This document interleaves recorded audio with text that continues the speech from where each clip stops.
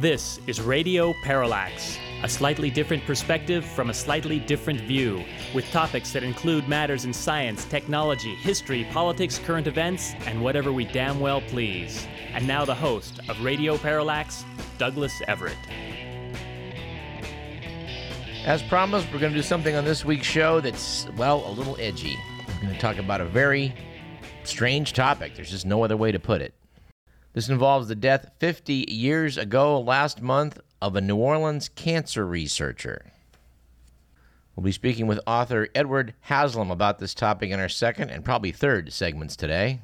And although this is one of the stranger items we've ever covered, I think you will find it worth your while, so stick around for that. We have a lot of ground to cover, so let's jump right into On This Date in History. First, on August 7th in 1789, the U.S. Congress established the War Department. It was known as that until World War II, after which it renamed itself the Department of Defense. Although since Pearl Harbor, I don't think we've ever been directly attacked, at least by an organized military force. Here at Radio Parallax, we call for renaming it by its proper name, the War Department, because that is largely what it does, make war. Just that these days, they never seem to be declared. It was on August 7th in 1794 when irate farmers in Pennsylvania rose up against the new federal tax on liquor and stills in what was called the Whiskey Rebellion. The farmers torched tax collectors' homes as well as tarred and feathered revenue officers. President George Washington called 12,900 federal troops from surrounding states to forcefully usher the farmers back to their homes. And speaking of war, on August 7th in 1942, the U.S. 1st Marine Division began Operation Watchtower, which was the first U.S. Pacific offensive of World War II. They landed on Guadalcanal, one of the Solomon Islands. And what's surely a red-letter day for high school boys everywhere, it was on August 7th in 1947 that the balsa wood raft, the Kon-Tiki, ran aground in the Tuamotu Archipelago 101 days and 4,300 miles after leaving Peru. Led by Thor Heyerdahl, the six-man expedition attempted to prove his somewhat crackpot theory that pre-Incan Indians could have colonized the Polynesian islands. And, well, he proved they could have, but most of the Polynesians came from Asia. And although it wasn't an anniversary exactly of today, it was 40 years ago tomorrow, on August 8th, during an evening televised address, the President Richard M. Nixon became the first president in U.S. history to resign. With impeachment proceedings underway against him for his involvement in the Watergate affair, at least the cover-up, no one's ever established that he ordered the burglary, Nixon was bowing to pressure from the public and Congress to leave the White House. Sworn in the next day as the 38th president, Gerald R. Ford. Our quote of the day comes from Gene Kerr, who once said, "Some people have such a talent for making the best of a bad situation that they go around creating bad situations so they can make the best of them." Our quote of the day comes from Groucho Marx, who said, "I intend to live forever or die trying." And our quip/joke of the day comes from the immortal Oscar Wilde, who once said, "Frank Harris is invited to all the great houses in England. Once."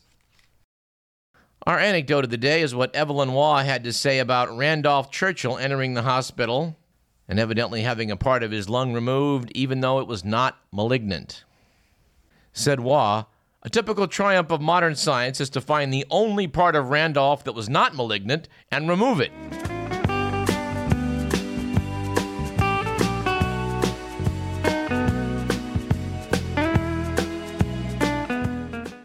Our stats of the day, and we have a few of them, start off with the fact that in 1975, the average American vacation lasted more than a week. That's according to the U.S. Travel Association. By 1985, it had shrunk to 5.4 days. By 2010, 3.8 days. What was that commercial you saw, Mr. McMillan? The Cadillac Man commercial? Yeah. Some guy comes out and says, some people could take a vacation, but I work so I can afford a Cadillac? Something like that? Something like that. It was much more awful than that, though. How could... Okay. Folks, if you got a choice between vacation time and a Cadillac, think about vacation time, will you? Stat number 2 of the day is that while the world's attention has been focused on the brutality of the Israeli invasion of Gaza, which is, in our opinion, over the top, Nearby Syria last week endured one of its bloodiest weeks in the 3-year-long civil war. At least 1,700 people were reported to have been killed in fighting among the Syrian regime, ISIS, and other rebel groups. And thirdly, because of the Great Recession, which is what they're calling this never seeming to end recession that started in 2008, the net worth of the typical American actually dropped 36%, from $87,000 in 2003 to $56,000 in 2013. That's according to a study by the Russell Sage Foundation. But it was noted that the average net worth of the U.S. household in the 95th percentile actually grew 14%, up to $1.36 million. And our fourth stat, and these are all kind of bummers, I think, is that the dead zone off of Louisiana, where the Mississippi River enters the Gulf of Mexico, is settled into about its 5-year average in size. On August 1st, it was measured as covering 5,050 square miles, about the size of Connecticut. The dead zone forms when nitrogen and other nutrients like phosphate are carried in fresh water from the Mississippi to enter the Gulf and feed plankton at the surface. The plankton then die and fall to the seabed where their decomposition uses up oxygen, a condition called hypoxia. Actually, I'm not positive the AP's got it right on that. It could just be that the oxygen becomes the rate-limiting step for the growth of the plankton instead of things like nitrogen and phosphate. Bummer of a story. But our good news item, which we will attach to that, is that in Ohio, regulators are at least addressing this issue by trying to educate people about how to use fertilizer. Of course, this took a drinking water crisis in one of Ohio's largest cities to draw attention to the matter. It seems that an algal bloom caused by runoff from Ohio farms led to a 2-day do not drink advisory in Toledo, Ohio, because I guess there was so much algae and some of its metabolic products in the water. It's been noted that not just in Ohio, but in farm states across the Midwest, there's been a lot of criticism from environmental groups who are not seeing a lot of progress, and they're fighting in court to force the EPA to set limits on nutrient levels for lakes, streams, and rivers, to which we'd say it sounds like it's about time. All right, let's jump into the good, the bad, and the ugly.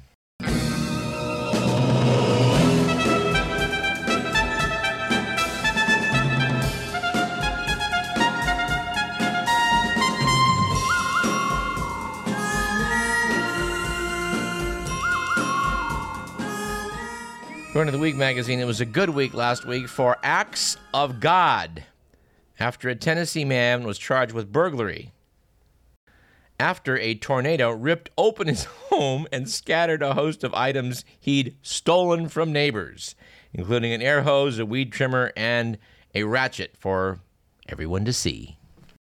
Yeah, I can hear his excuse. That tornado must have blown them things right into my barn. On the other hand, it was a bad week last week for political correctness, with the news that Gary Oldman has apologized for an interview in which he claimed that disgraced actor Mel Gibson was, quote, a victim of political correctness in a town that's run by Jews. Speaking in Playboy, the British actor denounced Hollywood for ostracizing Gibson after he launched into an anti-Semitic rant during a drunken driving arrest in 2006. Following complaints by Jewish groups, Oldman said he was deeply remorseful for the comments. Once I saw it in print, he said, I could see that it was offensive, insensitive, pernicious, and ill-informed, and possibly harmful to my career. No, he didn't say the last one, but we suspect he was thinking it. And it was an ugly week last week for childhood heroes, with the news that the New York Police Department has had to crack down on costumed characters who've been aggressively hassling tourists for tips in Times Square. Aww. Yes, apparently New York's finest had to arrest Captain America, Jessie the cowgirl from Toy Story, and at least 2 Spider-Men. Spider-Man does whatever a spider can. Spins a web any size, catches thieves just like flies. Look out, here comes the Spider-Man. All right, a couple of items from the Only in the World of National Security. We have this. Former NSA contractor Edward Snowden said in an interview a couple weeks back that the oversight of surveillance programs was so weak that members of the U.S. military working at the spy agency sometimes shared sexually explicit photos which they had intercepted. Snowden also said the British government often pioneered the most invasive surveillance programs because its intelligence services operate with fewer restrictions designed to protect individual privacy than its counterpart in the United States and other allies. Said Snowden, in the course of their daily work, they stumble across something that's completely unrelated to their work. For example, an intimate nude photo of someone in a sexually compromising situation. But they're extremely attractive. So what do? They turn around in their chair and they show a coworker. Snowden said that type of sharing was seen as the fringe benefits of surveillance positions. He said that this was never reported. Asked for comment, an NSA spokeswoman said the agency had zero tolerance for willful violations of authority or professional standards and would respond to any credible allegations of misconduct. And here's a tip. Don't hold your breath waiting for that one. And item number 2, private investigators have begun using drones to spy on adulterous spouses. Also, parents caught up in custody disputes. Also, people suspected of filing false disability claims.